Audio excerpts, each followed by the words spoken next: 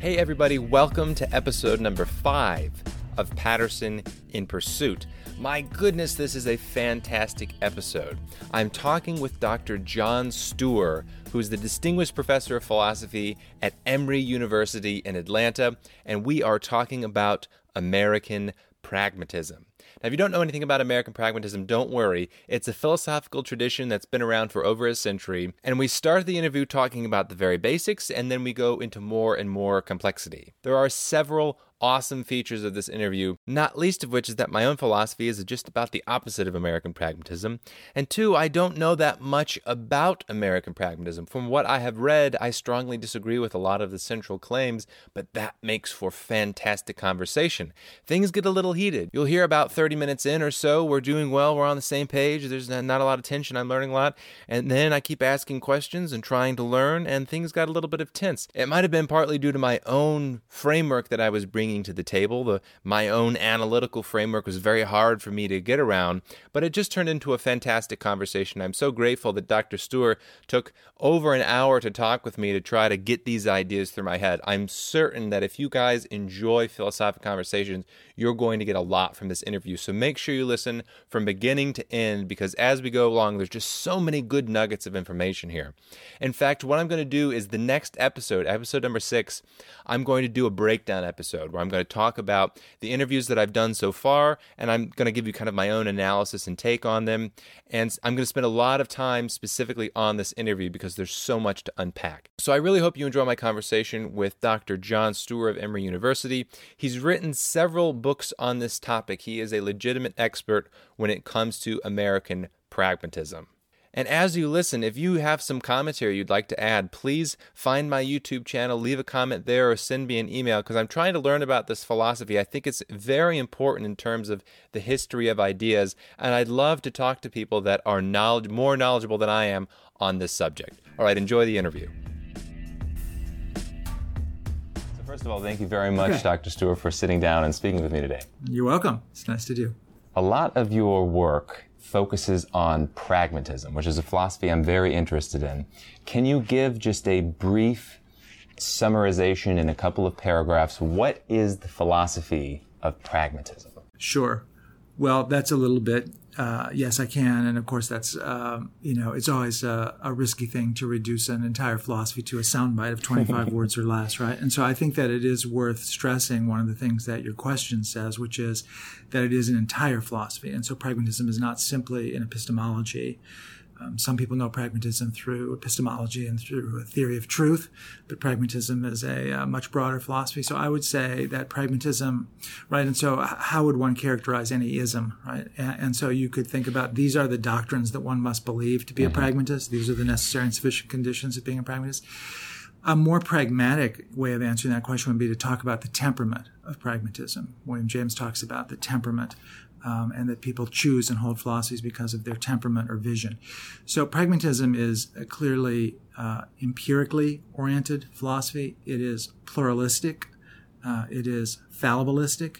And I guess the key point here for pragmatism is that it tends to reverse the traditional priority of theory and practice and take practical matters to be crucial. Right? And so it both wants to evaluate beliefs in terms of their practical consequences, but more generally, it wants to evaluate theory in terms of practical consequences. That's wonderful. So let's dive into that a little bit. So the theory of, or the philosophy of pragmatism has multiple parts. You can kind of say it has an epistemological component. Does it have a metaphysical component? Is there? Sure. Okay. Yeah, it has a metaphysical component, and I think that the core of pragmatism is actually the moral component, the ethical component. Excellent. Pragmatists tend to view epistemology as a subset of ethics. Philosophers like Peirce and James view the true, in the words of William James, the true is the good with respect to knowledge. Right? And so the broader category is the good, and truth is just one kind of good. It's the epistemological knowledge kind of good. Right? And so I think that it does have a metaphysics, but the real sort of beating core of pragmatism is kind of an ethical stance. That is fascinating. So how would the pragmatist respond to the kind of intuitive question or the intuitive idea that there is such a thing as truth out there, that is kind of an objective metaphysical truth, and there are epistemologically true and false things that you can say, what does the pragmatist say? That the questions of objective truth are secondary to the pragmatic consequences? Right. So one good, slightly sloganistic, but one good way to sort of understand a pragmatist position on most any issue, and I'll come to this one, is to take whatever the traditional philosopher's dualism is and just to deny it, right? And so is truth subjective? No. Is truth objective? No. Neither one of those, right? And so you said in response to the question about sort of truth is just out there and objective, the pragmatists, for the most part, and there are debates within pragmatism, like any theory, there are multiple positions within it. But in the work of many of the best-known pragmatists, people like William James and John Dewey, later people like Richard Rorty, truth is not out there waiting to be discovered. That metaphor of discovering an already existing truth makes no sense for them. Truth is something that's made rather than discovered. Truth for pragmatists is a property of belief. Things aren't true or false. We sometimes talk that way. We say, like, you're my true friend, but what we really mean is, like, you're really my friend, or you're a good friend, or something like that.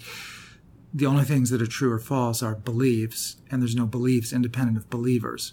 And so there is no non-human connected truth. Truth is just a property of belief. And does that apply to what we consider to be the external world? So would you agree with a sentence like, without a mind or without believers, there would be no such thing as truth? Does that imply that there is no external world as we conceive it? That all there is just minds? Right. So again, that's a kind of traditional dualism of if there's no external, is there then only internal? And again, the pragmatist view is, no, both of those languages of the external and the internal are mistaken. So it's not, if it's one, it's not the other. Some philosophers think that reality is objective and independent of minds. Some think that reality is somehow mind-dependent. The pragmatist view is that both of those are wrong, right? And so a lot of the traditional views in philosophy that philosophy students in introductory courses are taught as being opposite of one another. There's empiricism and rationalism. There's Plato and Aristotle. There's objectivism and subjectivism. For most pragmatists, those are not very interesting intramural debates that actually are debates. So I call them intramural because they're debates between two positions that have a lot in common. We tend to classify philosophies by their answers. Right? What do they say? A kind of standard pragmatic way of approaching that is say, like, let's classify philosophies by their problems. What do they ask? And so in separating the external and the internal and having some people pick the external and some people pick the internal, those people agree on the way that the issue is phrased. Right? And so for pragmatists, thinking about an external reality or a reality creating independent mind makes no sense. One of the things that William James points out in Principles of Psychology is that there is no object, right? There is nothing except as it presents itself to someone, right? And so there is no independent reality, but at the same time, there is no internal mental state. There is no state of consciousness except as of something else. Right? And so there's no way to disassociate the in and the out, the self and the object. These things are integrally, irreducibly, reciprocally linked. Okay, so would you agree with something like this? If I were to try to rephrase this and say, two people who are making what appear to be mutually exclusive claims. We're talking about, the pencil that's on, or the pen that's on the table. I say something about it, you say something about it. Really, we're not talking about the same objective thing. We're just kind of reporting on our own internal experience that may or may not have similarities to it? No, we really are talking about the same thing, or at least it's quite possible. I mean, with further inquiry, it could turn out that we're not talking about the same thing. But with an example like that, the odds are good that what you're talking about when you refer to the pen on the table is the same thing that I have in mind when I talk about the pen on the table. If you claim that the pen is X, whatever X is, and I claim that it's not X, we're probably saying incompatible things. We would then need some sort of, right? And so because pragmatists stress that truth is a result. It's a consequence of inquiry. It's not something that starts at the beginning. We would need to conduct some sort of experiment to see which one of us is true, right? We would have to inquire further. So intuitively, I would think if we disagree about something in the world. Sure. And let's say that, I say it's blue and you say it's red. Doesn't that imply then that there is such a thing as an external reality that we are evaluating and saying there is something that has these particular properties that if you evaluate it differently than mine, your evaluation might be wrong and mine might be right? So, no. The answer is no to that. There's no way, right? In other words, you could take this as sort of a pragmatic challenge and you could understand it as, tell me about anything as it is independent of your telling it. It's kind of good luck with that one, right? Because the minute that you begin to describe it, you are using your experience. You're presenting it from your point of view. If that's the case, couldn't we say then that mutually exclusive claims could be compatible in the sense that I'm just telling you about my experience as I'm having it? It could be if that's what you're doing, right? Okay. Which is right. So there's a bunch of analytical philosophers in the early 20th century who want to say things like "I'm being appeared to orangely," right? And it's like, okay, if what you're really doing is not, if you're talking in a kind of clunky way, not about the pen, but to report something about your internal states of mind, sure, that might be true too, right? So one of the most famous examples in all of pragmatism is the one that William James uses at the beginning of his book, Pragmatism. And he talks about coming upon, he's out in the woods, and he comes upon a camping party that, I don't know whether you know this, and they're involved in a heated philosophical argument.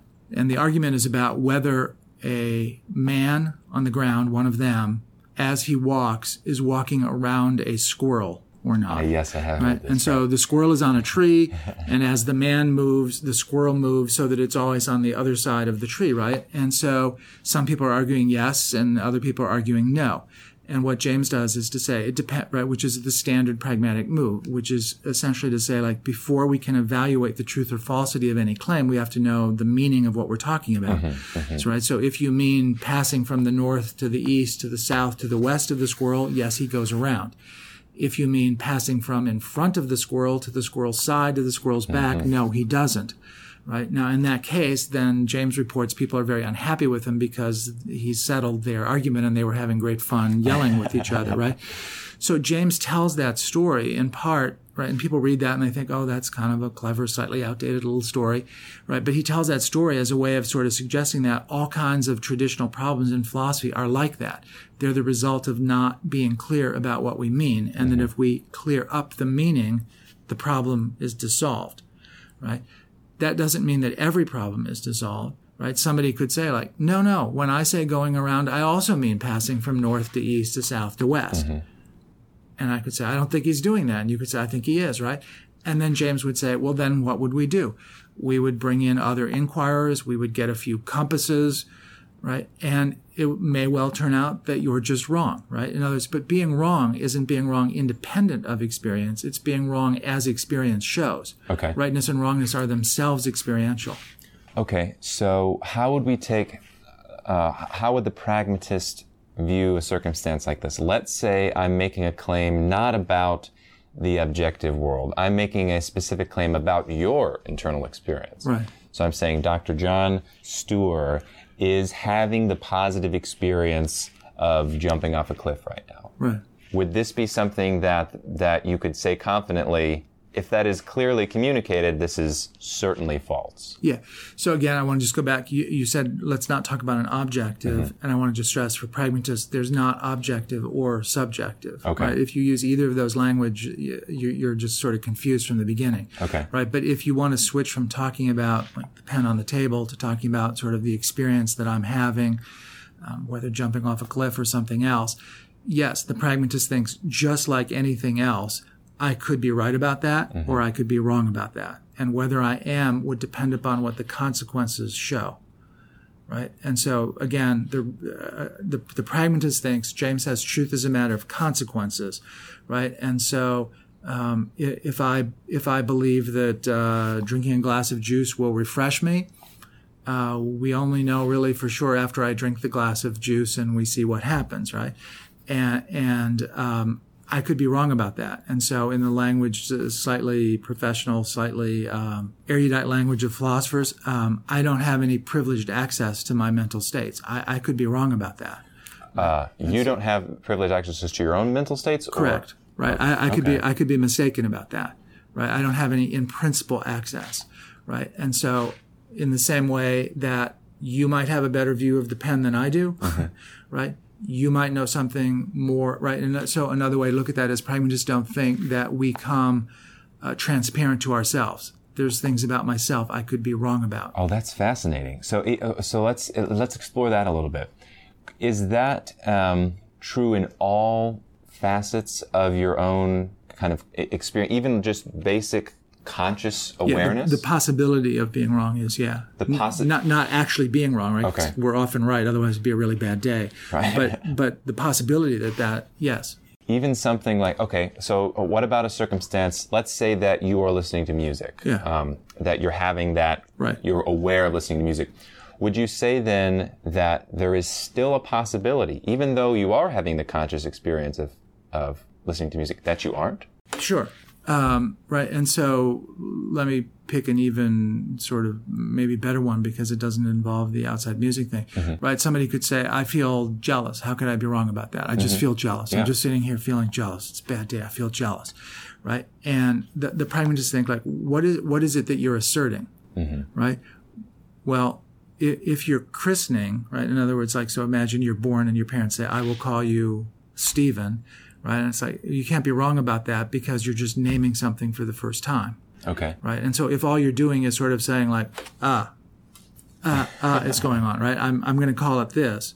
Right. But if you say when you claim that you're jealous, if you're claiming that your experience is relevantly like other experiences that have been called jealous, you might be wrong. Right. Which is why somebody could talk with you for a while and say, you know what? Now that we've talked a bit, I don't actually think that you are jealous. I think that you are envious. So, and you might say like, wow, you're right. That is what's going on. So you'd say then, unless you are merely naming a novel experience that you're having, you can't know whether or not that correlates to other experiences that you've had or this package of things that we call jealousness. Right. You can't know. If you describe it, what you're doing is essentially saying it's relevantly like these other things that have been described this way. Right. And that may or may not be the case. Right. Just even if it's internal. So if I say something, but it's not internal. Oh, right. See, I'm presupposing. Yeah, it's not. In other words, there's things going on in you, but there's things going on in the world as well. So let's say that there is this experience that I have had of being aware of what I call blue. Sure. And I would say I at least believe I have the memory of seeing this my whole life. Is that something that I can't be certain of? Or could it? Well, again, on the pragmatist view, if we're talking about experience as opposed to a formal system, you can be certain about 2 + 2 = 4. You can be certain about certain logical relations. You can't be certain about anything in experience. Okay. Right, which is why I said at the beginning that they're fallible. So I think it's always possible that you're mistaken. You don't ever have the complete story, right? But so, is that possible? It's not really a very interesting question, but yes, it is possible, right? What you're doing is saying like through my whole life. That's a kind of way of saying like, look, I have a lot of evidence for this, right? And so, okay, you have a lot of evidence for that. Is it possible that you would be wrong? Yes, right. Just like you could be wrong about anything else. You could be wrong about a perception. You could say, is it possible that I'm wrong that that's a pen? I just put it down. Is it possible that somebody really fast replaced it with a hologram of a pen? Yes, that's possible. Is there much evidence for that? No. But, right, so the notion of true or false in pragmatism is largely replaced by what I think is the much more sort of common sense notion of more or less warranted. Right. And so a laboratory scientist, in a way, isn't claiming this is true. What they're saying is we have a lot of evidence for this. Right. Or on the basis of my experiment, let's see if you can reproduce it. These are the results that I'm getting. This is a wonderful segue into the next thing that I wanted to talk about. You gave a little caveat. You said you can be certain about certain logical relations between things. Can we talk a bit about the role of logic or the analysis of logic in pragmatism? So if I were to say something like, there are no married bachelors out there in existence, this is something that even the pragmatist would say, well, certainly that is true, but it's just kind of a linguistic thing that you're stating. You're just defining one of your right, terms, linguistic, or we could say conceptually, right? It's sort of, we could say, philosophers sometimes say true by definition, right? It's just sort of a formal system. You're essentially saying what you're essentially doing is sort of saying X equals X. Right, and if somebody, but you're going to call X this other thing. Yeah, right, and you're right, or 2 + 2 = 4, right? And if somebody says, "I don't think so," we don't take them out for more experience. What we do is ask them, like, "Do you understand the concept of 2? Do you get what equal means?" Right. And these things are true within that system. Okay. Right. So, would you say, what is the opinion of the, let's say, the law of non-contradiction in pragmatism? So is there any way, at least when we're talking about purely logical things, the pragmatist would say, you've made kind of it's conceptually incoherent to say that you could have a married bachelor. You don't understand the meaning of the terms involved. There is no such thing. But is that a kind of a principle at large? Does the pragmatist take a stance about, say, in the world, there could not be such things as logical contradictions or paradoxes can't exist for the same reason that they're not even coherent things? Yes, although the last thing you said gives me pause a second. Yes, there is a difference between truths that are true as a result of logical relations and truths that are so because of existential relations. And so pragmatists are wary of folks who think that in having proven something at the conceptual level, they've proven something at the real level. There can be paradoxes if what you mean by that is sort of apparent evidence on both sides of something. But that paradox for pragmatists in terms of experiential matter is experiential rather than logical. And so what that means is we need more inquiry. Right? And so Peirce thinks the remedy for the shortcomings of inquiry is more inquiry. We need to find out, right? It looks like, how could this be both of these things or neither of them, right? But upon finding out more, the intuition would certainly be, we need more inquiry to try to see what's going on here. Is there an entertaining of the idea that maybe both of these things are true at the same time? Like Eastern mysticism comes to mind. There's a large group of people that say reality itself is experientially contradictory, that you can there's this metaphysical unity of opposites. There's blackness and whiteness together at the same time in the same way. And if that's a logical contradiction, so be it. I felt it. Right. What would you say to something like that? Well, so, there's a couple things there. If we're talking about experience or existing things, the pragmatists say the language of contradiction doesn't apply there. Things aren't contradictions of the others. They're not opposites. They're just different. The log and the pile of ashes are not opposites. They're just different things. The one became the other after it was burned, right? So that to import the epistemology language of contradiction and opposite into existential matters is a kind of category confusion. One thing is not the opposite of the other. It's just different from the other. It's not the illogical opposite of the other. It's just different from one another, right? And so, Walt Whitman, the poet, proto-pragmatist, famously says, do I contradict myself? Fine, I'm large, I contain contradictions. Yeah. But what he means by that is something temporal. So in your example, you're saying, can something be X and not X in the same respect at the same time, right? And the pragmatist would say, like, there's no evidence that that could be. Show me something, give me some evidence. No. But can something over time become something else? Yes, of course. So this notion that experience is contradictory has little resonance with the pragmatist. The notion that experience is big, contains varieties, contains wide differences, develops over time. That's what pragmatism is about. So right? even something like an extreme, let's say in Hinduism, there's this idea of the unity of everything. It's kind of a unity of everything and a denial of everything at the same time. It's that This is true in Hinduism. It's very explicitly true in Buddhism, where they say the only thing that's real is nothing, is nothingness. Yeah. Does that strike you as, because I think the phrase you used a minute ago was, we don't have any evidence of that. Is that something that is open to evidence, or is that like how we're defining Mary Batchelor? Is it just can't be that way? Right. So we'd have to ask you, right? I mean, we would sort of say, which did you mean, right? And if you're saying all I meant was I'm just sort of manipulating symbols within a kind of closed formal system, that's what you meant. It's not a matter of experience. Which again is why in math classes, people who don't understand something are not told to go outside and gather up sets of two and sets of two, right? They're told, in fact, to sort of, this is not an empirical matter. We need to think conceptually here, right?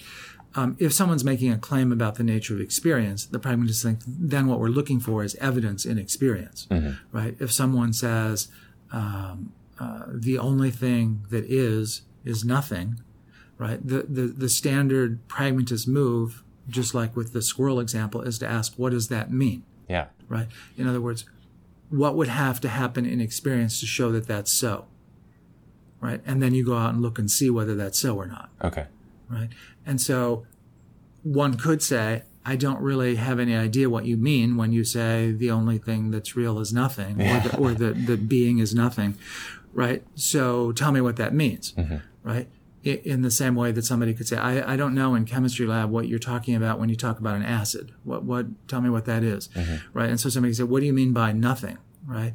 And if the response is, well, I can't say that, right? I can't tell you. It's ineffable. Yeah. Then the pragmatist view is, well, then there's no, then it can't be said, right? And pragmatists all think that, at least almost all think anyway, qualify it that way, that experience outstrips language, in the language of James.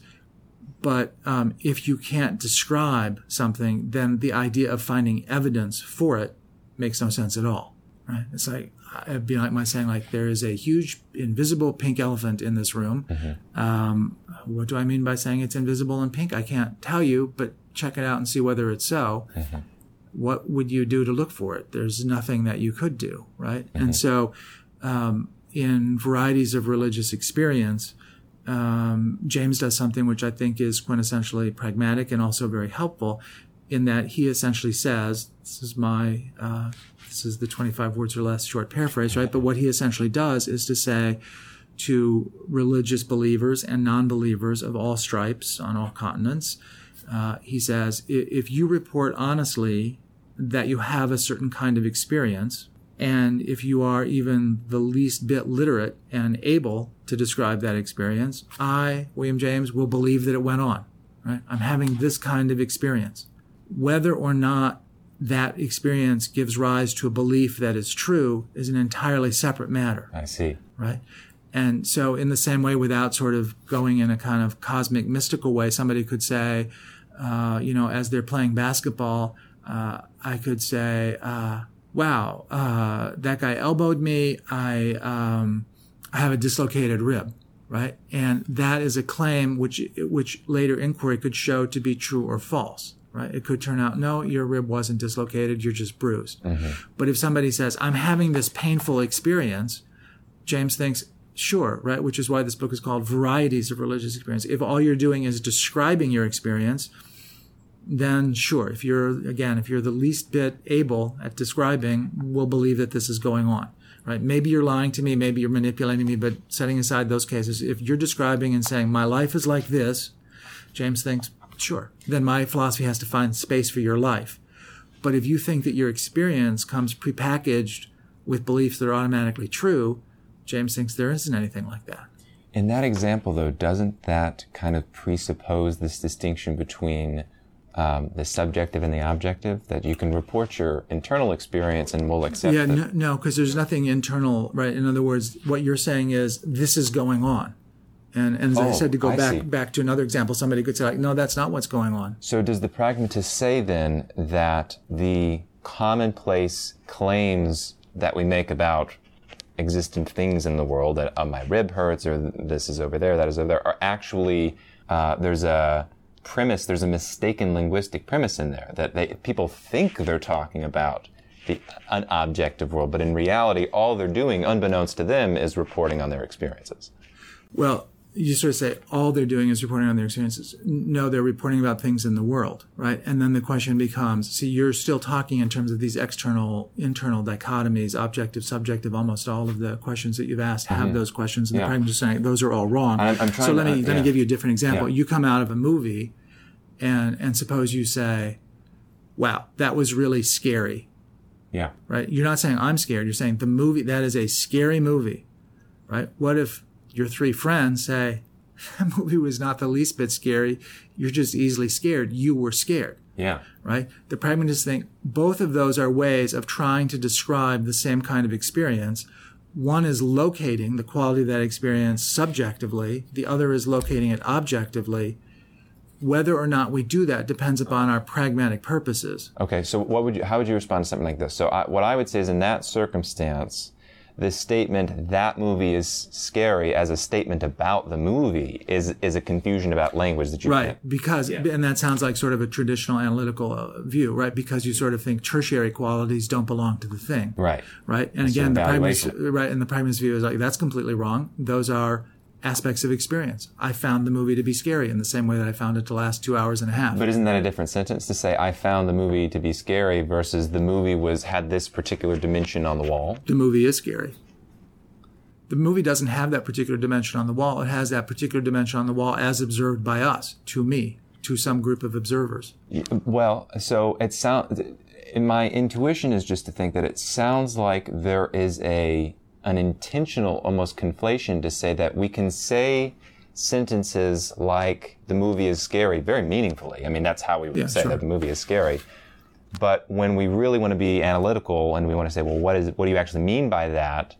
Then the response is, well, clearly I can say this in a meaningful way, therefore I can get away with it. Where my intuition would be something like, oh, well, that's an imprecise way of communicating. If you think that you're making a claim about the movie versus reporting on your own experiences. Yeah, so I think the pragmatist view, again, there could be examples of people lying or manipulating, but if we set those aside for a second, if you claim the movie is scary, you are describing an experience.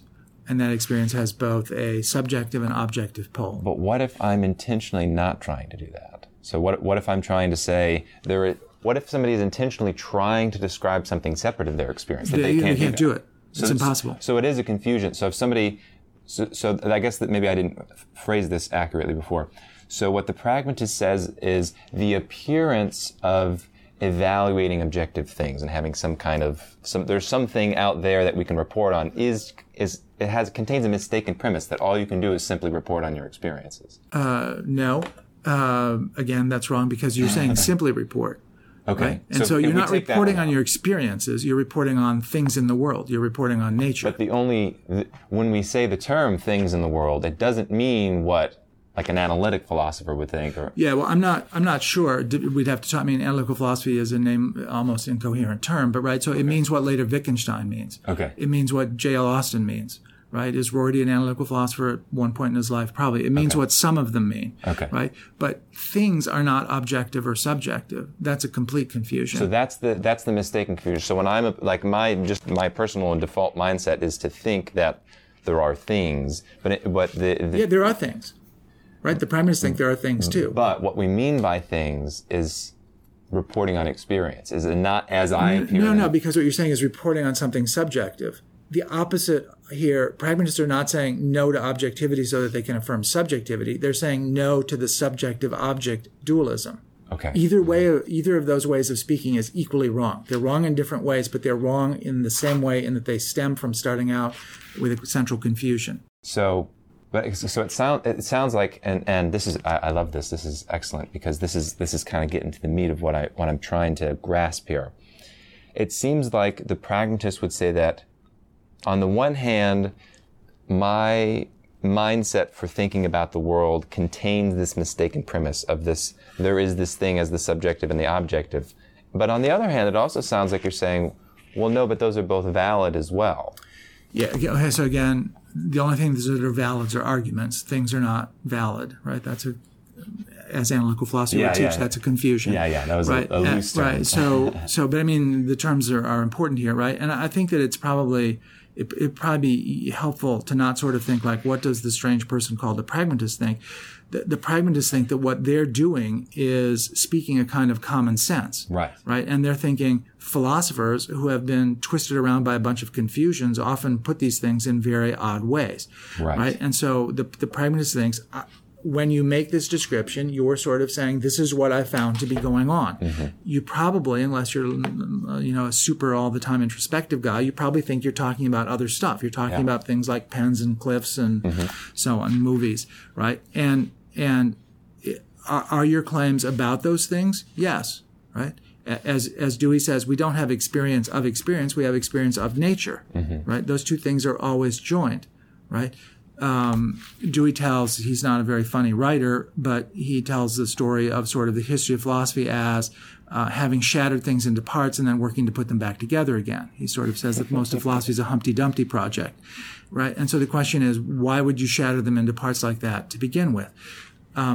It's fine to say the movie is scary. It's fine to say that it's scared. If you come out in real life, if you come out and say the movie is scary, and all of your friends, right, and everybody on Rotten Tomatoes and so on says, this was a childish, slightly boring movie, people are going to tell you the movie wasn't scary. You were just scared.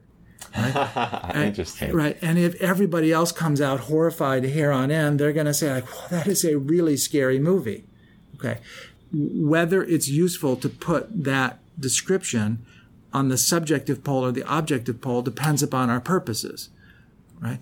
And the pragmatic view here is that when we make a distinction, what philosophers often do is cover up the reasons why they're making the distinction, right? So one of the things we do with words, right, is we distinguish things, right? And the question becomes, for what purpose, right? Why are you doing it this way rather than some other way?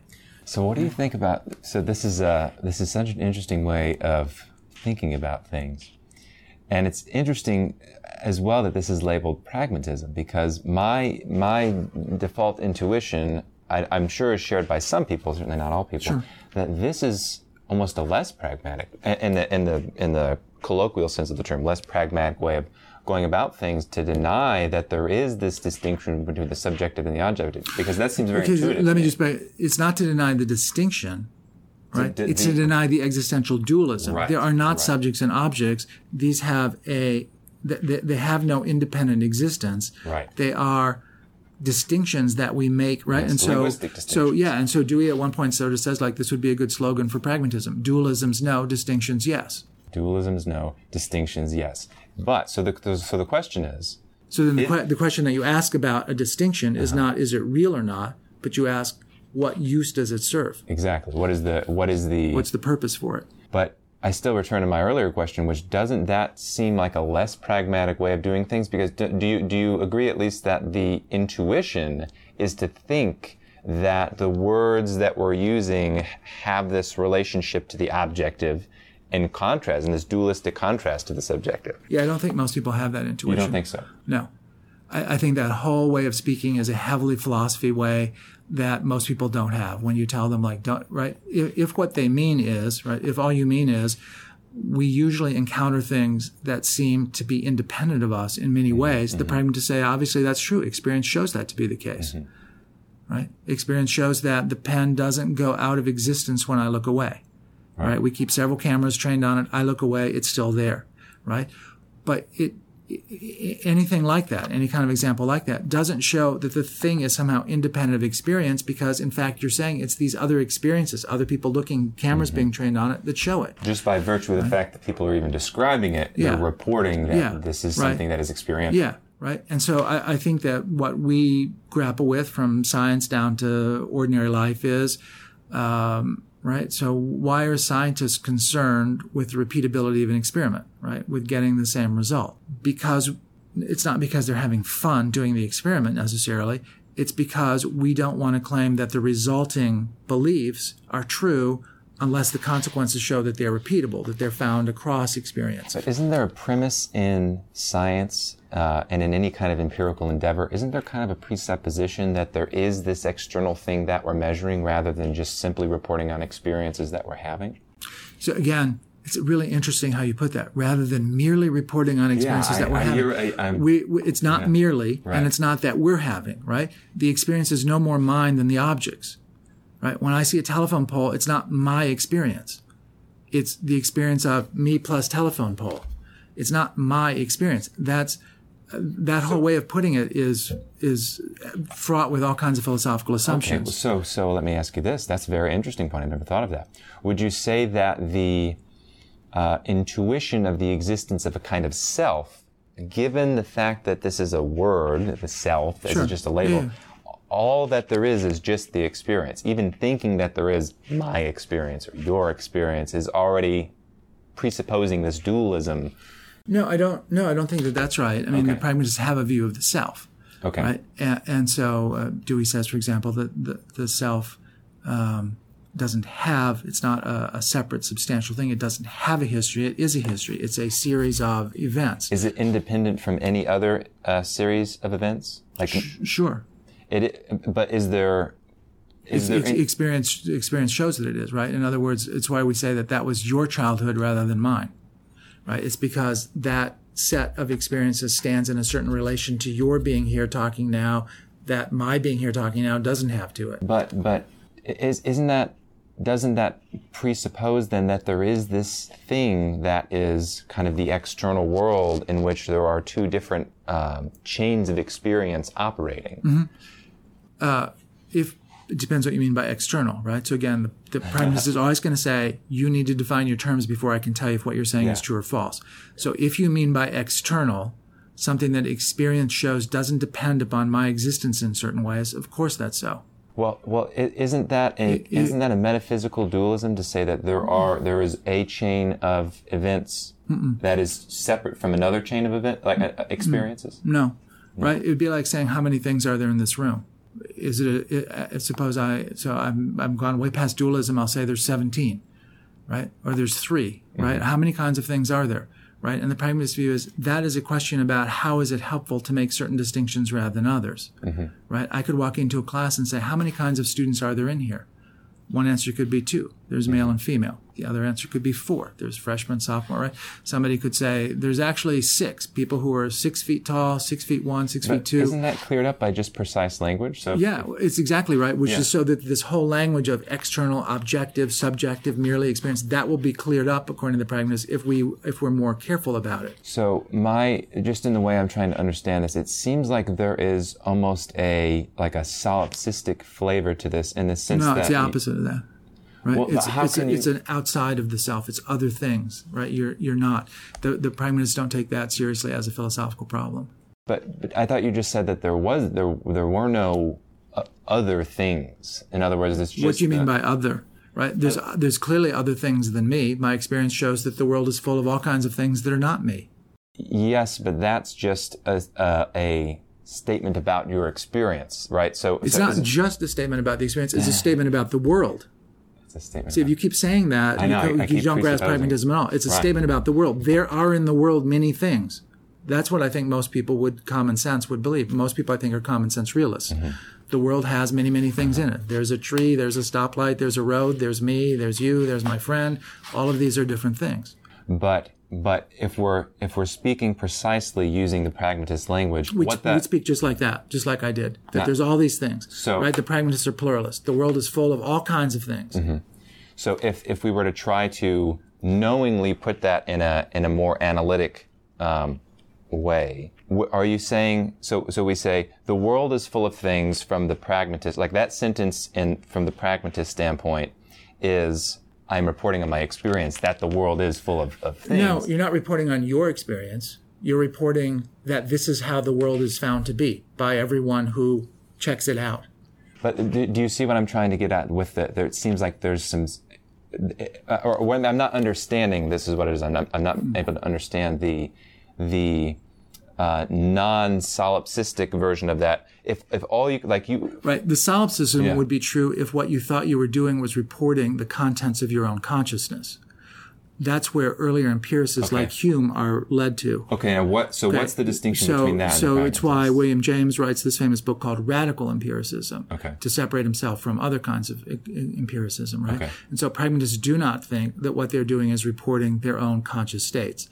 They don't think that they are somehow receiving simply their own that I'm receiving my impressions, you're receiving yours, and we then lack a common world. Right? That's not what they think. They think experience shows, our living in the world shows, that we have in mind the same pen. That when you talk about a pen and I talk about a pen, we're talking about the same thing. Right? Now, it could turn out to be different. I could say, go get the pen, and you could walk across the room, and I would think, like, what's going on here? Right? But in general, we don't find ourselves in separate worlds. Right? Not fully separate worlds. So there's nothing solipsistic about it at all. I mean, I think pragmatism is the least solipsistic philosophy probably of all time. Just based on our experiences, which doesn't seem to be the case. Right, because the pragmatists think experience doesn't provide any evidence of solipsism. Right. Again, solipsism is not just the view that there's something going on for me that you don't know about. It's that it's inaccessible to you, that we're both caught forever in our own little worlds that are not common. The pragmatist might think there's something going on about you that I don't know, but we can talk about it. Right? Just like I could say, how many pairs of white gym socks do I have in my closet? You don't know. But that doesn't mean that they're inaccessible. It just means you haven't checked it out yet. But what are you referencing when you are referencing me? You're just referencing experience, right? Again, I'm just referencing experience. No, I'm referencing you. What is that? What are you? Yeah. Okay. Well, so again, we could define you in a bunch of ways, right? We could go to the chemist and say, what is you? And we could get you're sort of this combination of these chemicals in this, right? We could go to the historian and say, you're this person who was born here and then went to school there and lived here, and right? We could do that. We could sort of do this in sort of a genetic way. You're the person who has the following strands of DNA, right? We could define you politically, right? We could say, you're the person who's for this candidate, right? And so there's not one question that we're asked, right? Which is why if somebody says to you, who are you? The context matters, right? Sometimes the answer is, I'm so-and-so's son. Sometimes it's like, I'm the person who works for this. So in the context that we find ourselves in right now, would you agree with something like this? This is all from your perspective, that what I am is a young guy that's you're just having an experience, that you're having a conversation with. Yeah, sure. Right. Which seems like, I think, what outside of philosophy class most people would say, right? You're sitting down at the coffee shop and there's somebody I'm talking to. Right. And it's like, is this person you? No, this person is other than me. Can we talk about the same things? Yes, frequently. So, but you don't have the belief based on your own experiences that when I leave the room, I can disappear. I'm just a phantom out there, that I'm some kind of being, right? As some kind of person. Right. I think that if people have that view, right, there's something sort of terribly wrong with them, because there is a huge amount of empirical data to suggest that doesn't happen, right? If my view is that I'm talking with people and the minute that they leave the room, they become phantoms and vanish, right, that could be true. It would be empirically possible that that's true. It's just that there's no evidence to support that, and there's a lot of evidence on the other side, right?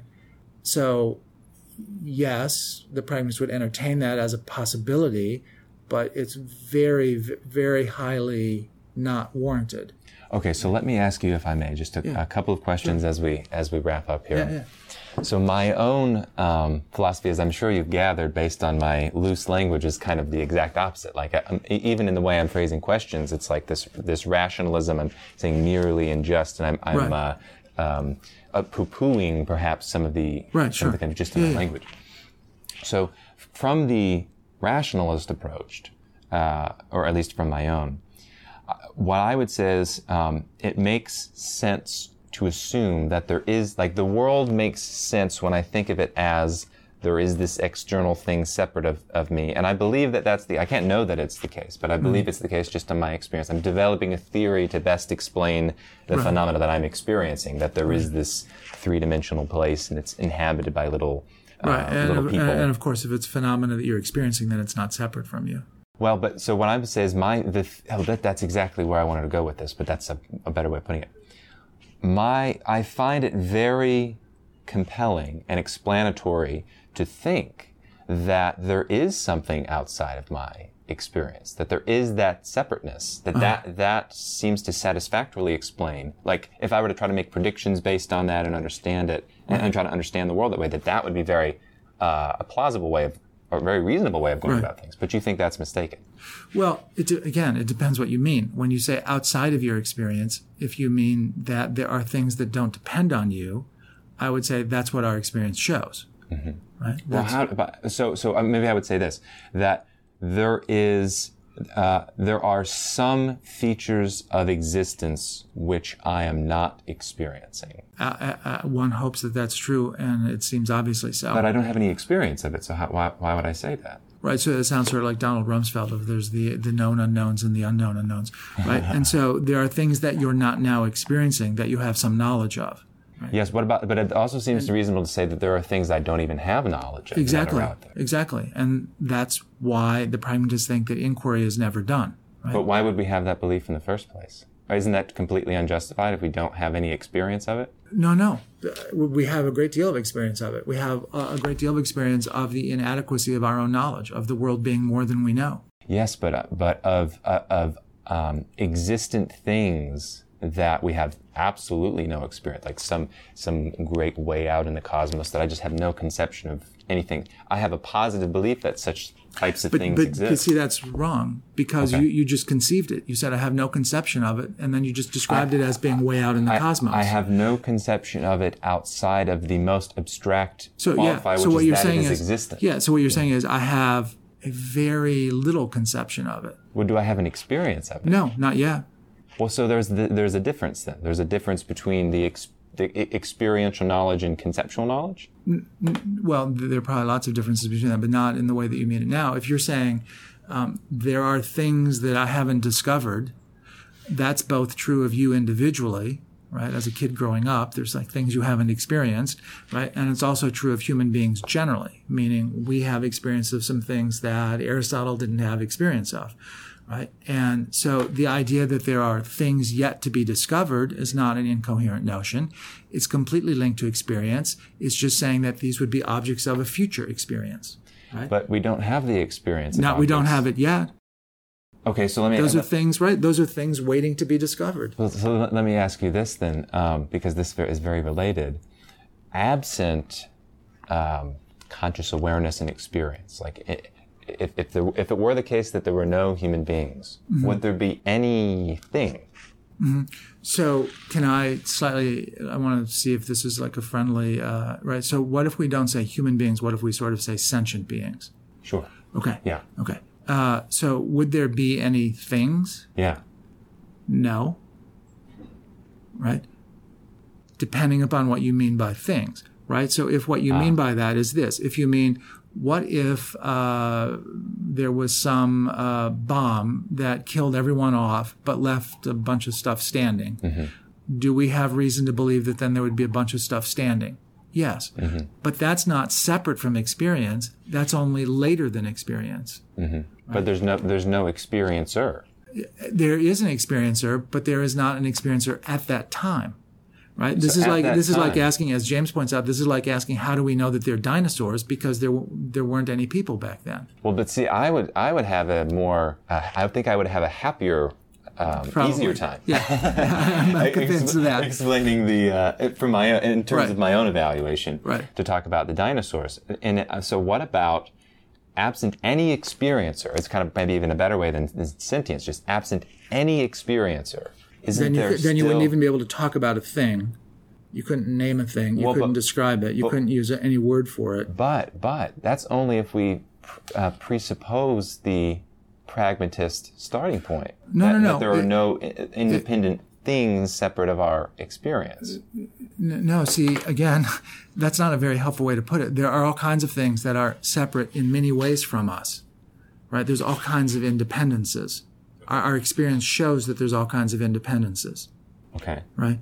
Well, but they're not... But they're not independent of experience per se, of all experience. Well, that's what I was trying to get at, was that independent. Right, and so you have to be careful not to let the intuition, which is more than an intuition, it's verified all the time, that experience shows, that our life shows, that there's various kinds of independences of things. There's some things that don't depend on others. But independent of experience is the key one that I was trying to say. Yeah, I understand. And so what I'm trying to say is that something makes sense within experience is taken by many analytical philosophers, or what you're calling rationalists, as a claim about experience as a whole, which makes no sense whatsoever. I'm sorry, can you say that one more time? Yeah, so the fact that a distinction makes sense within a framework, yes, right, within the framework of life or experience or something, doesn't mean that those distinctions then make sense applied to the whole. But why do I think that that's the case? Why does it seem so intuitively reasonable to think that that's the case? So my guess is, right, so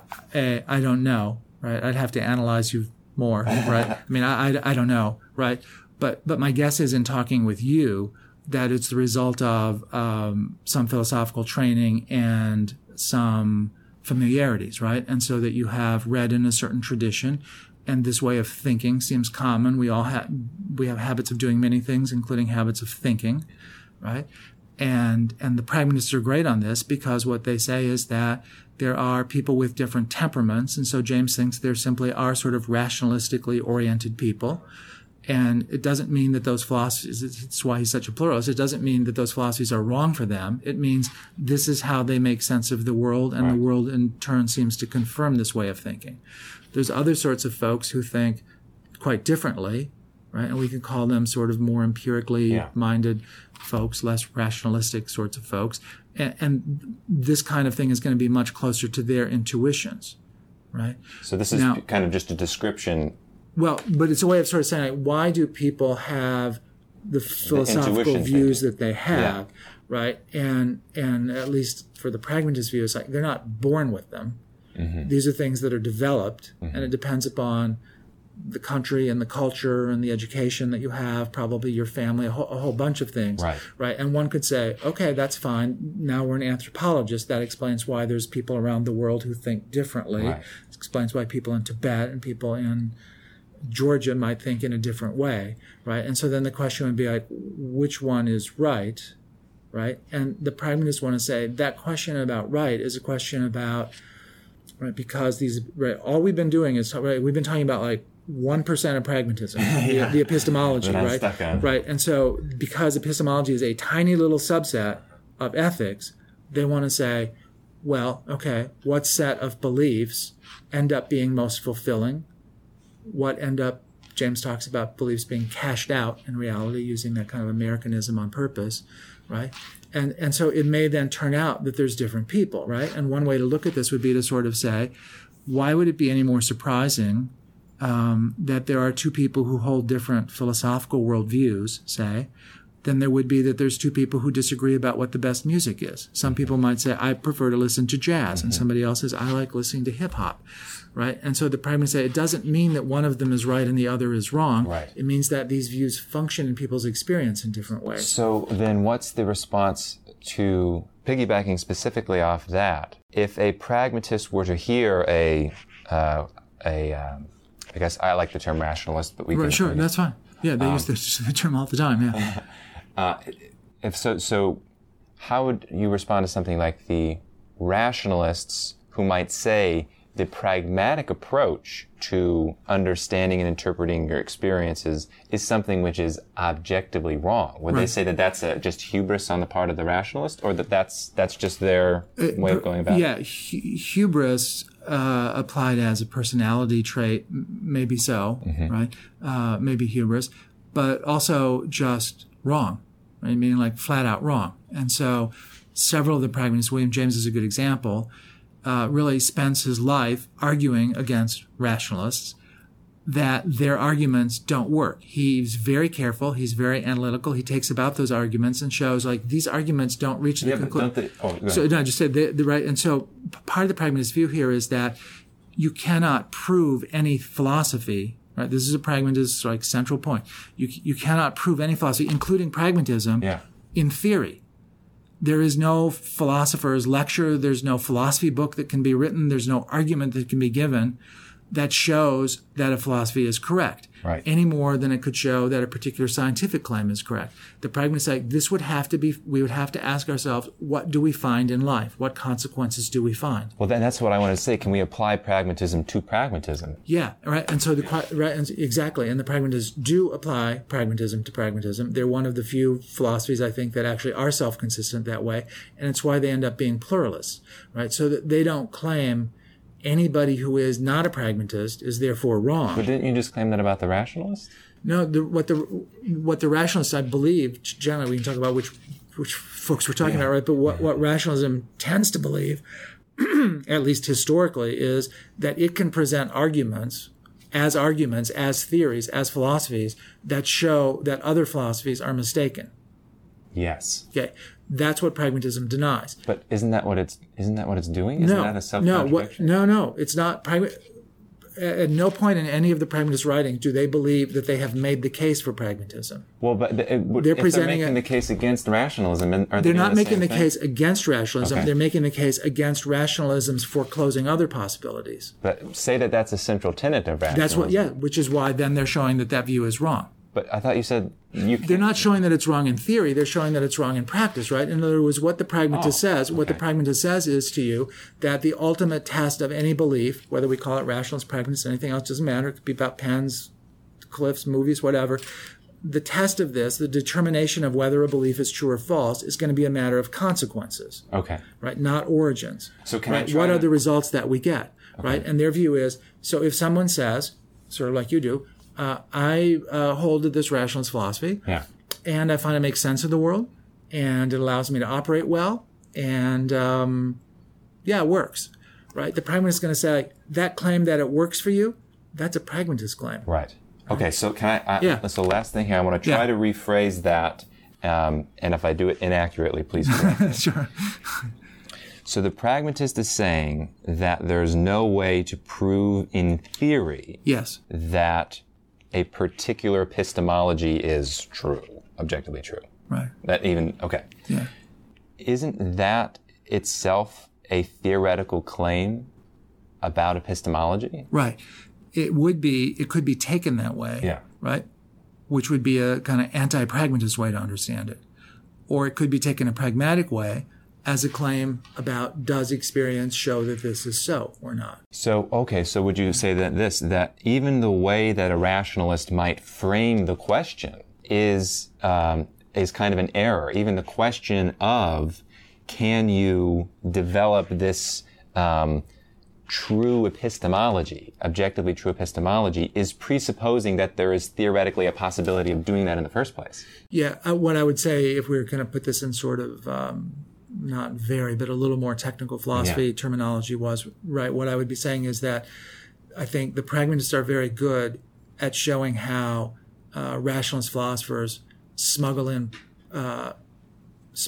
premises that they need to actually establish and can't just start out using. So that a lot of this philosophy looks, again, in philosophy language, as a kind of very learned begging of the question. Right. Okay. So, and this is my sticking point then.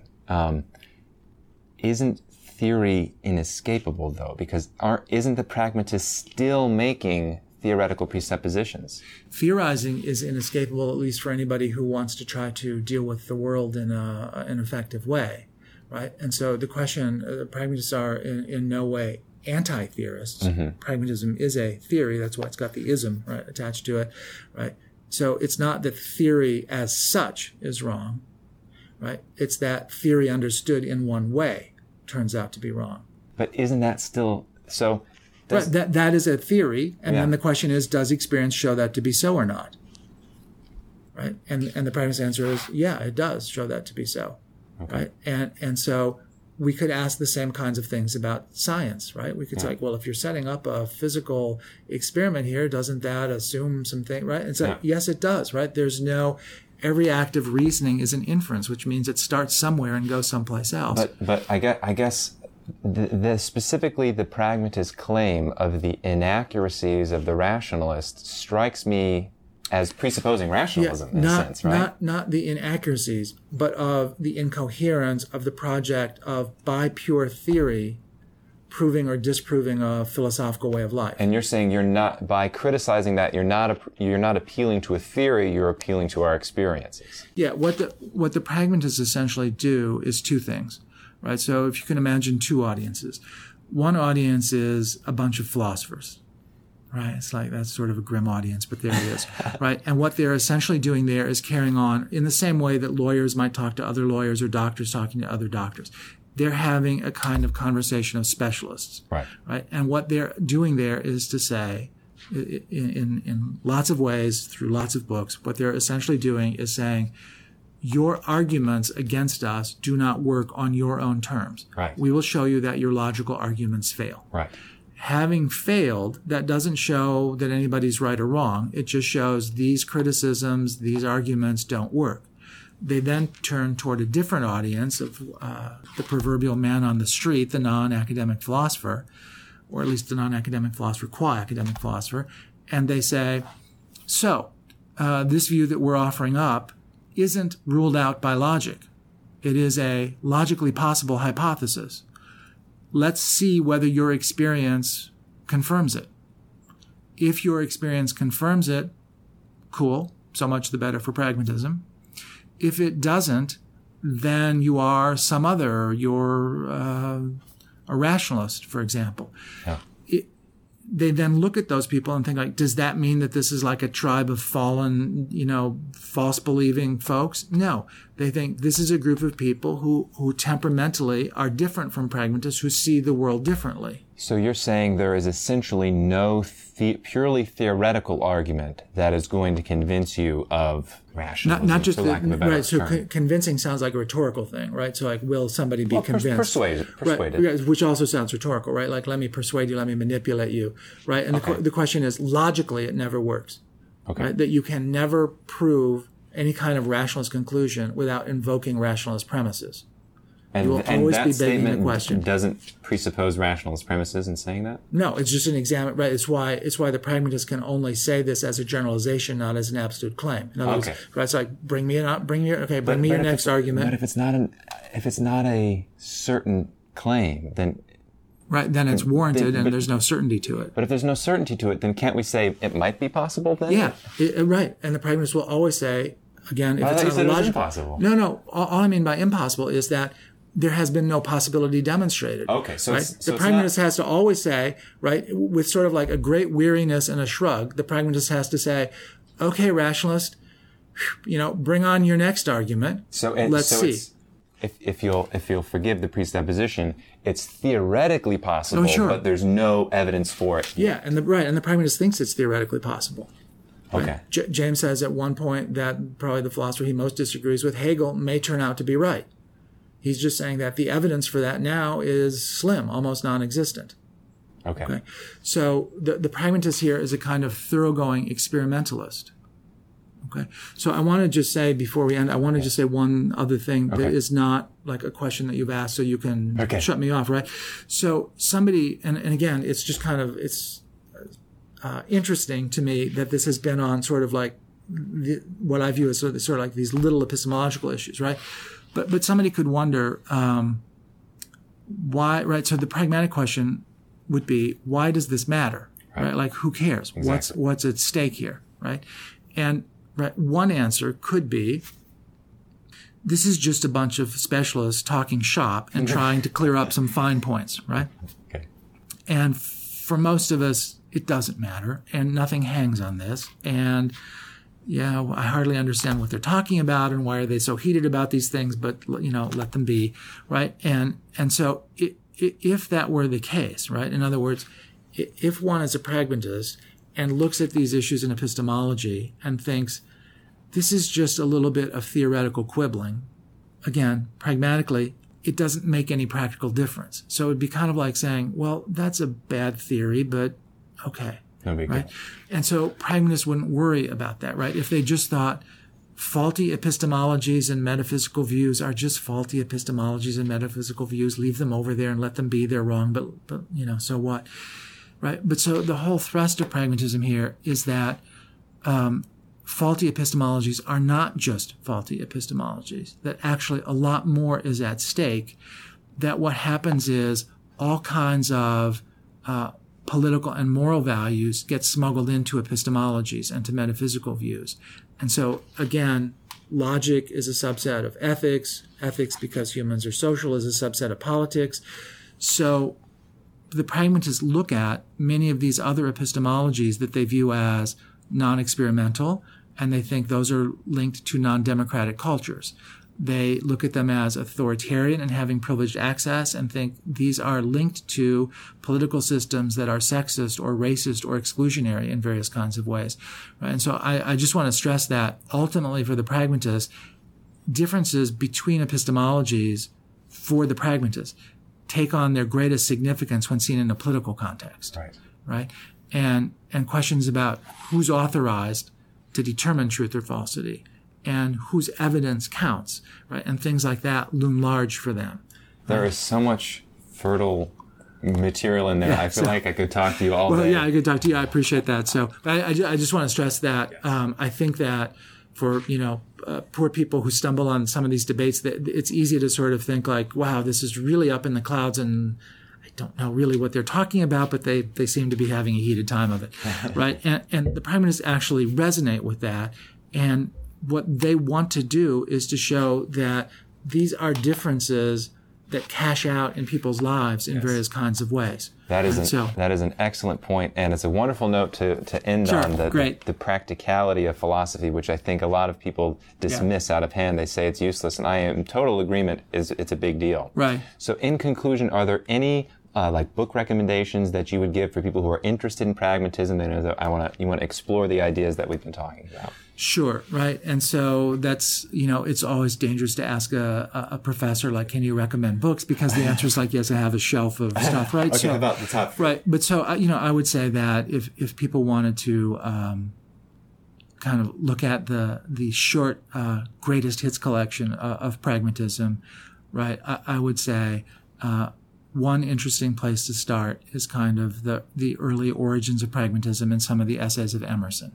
So I would say read things like The American Scholar, read Self-Reliance, read his essay Experience. And these are things that are not written for an academic audience. And so even though they're a century and a half old, they have a kind of vitality. The Bible of pragmatism, I suppose, is probably William James's book, Pragmatism, right? So, and that's a bunch of public lectures. And one of the nice things about James is he's not writing for professors. He's writing to be heard, to give lectures. And in these days, it's kind of amazing. We can't capture James. James went around the country and he was like a rock star of his era. And thousands of people would come and sit in the audience and he spoke to people who are not academics. So I would say that would be one place to look at, right? And then going from the earliest to sort of the classical high point to sort of the latest, right? If I don't, I'll be good enough not like to cite my own books, right? But I would say a book that's very accessible that shows some of the political force of this is Richard Rorty's book, Achieving Our Country, which maybe has a special vitality, around elections and politics in the world today. Also pretty accessible. So those would be three things I think would be useful. And one last thing, and that is to say, I think that what you said about the value or usefulness of philosophy is very much true and very, very important. And I think there it's really important to distinguish between academic philosophy, some of which may not be so important, and philosophy understood in a broader, more living sense that certainly is. Mm-hmm. So there are definitely things about my discipline and some of my colleagues. I'm not sure, how important some of that is, but I think philosophy in the broader sense of the way that the worldview that we have, that's very, very important. Yeah. On that note, thank you so much, Dr. Stuhr. Well, thank you. I have greatly enjoyed this. All right, so that was my interview with Dr. John Stuhr, who's the Distinguished Professor of Philosophy at Emory University. Wow, what an interview. I wasn't overstating it. I hope you guys enjoyed that as much as I enjoyed being there. I kept him longer than I originally said when I was scheduling the interview with him, so he was kind enough to sit down and answer most of my questions. I feel like we could have talked for another several hours on the topic. But if you like this style of interview and you like the depth that we're getting to in these conversations, please make sure to subscribe on iTunes and Stitcher. Tell your friends, share it around. And if you want to help support the creation of the show, then make sure you head over to patreon.com/Steve Patterson. You can become a patron of the show, which simply means that whenever I release new content like this, you pledge $1 of support. And as more people hear about the show and pledge their support, it's going to allow this show to continue indefinitely in the future. So thanks for listening, and I'll talk to you next week.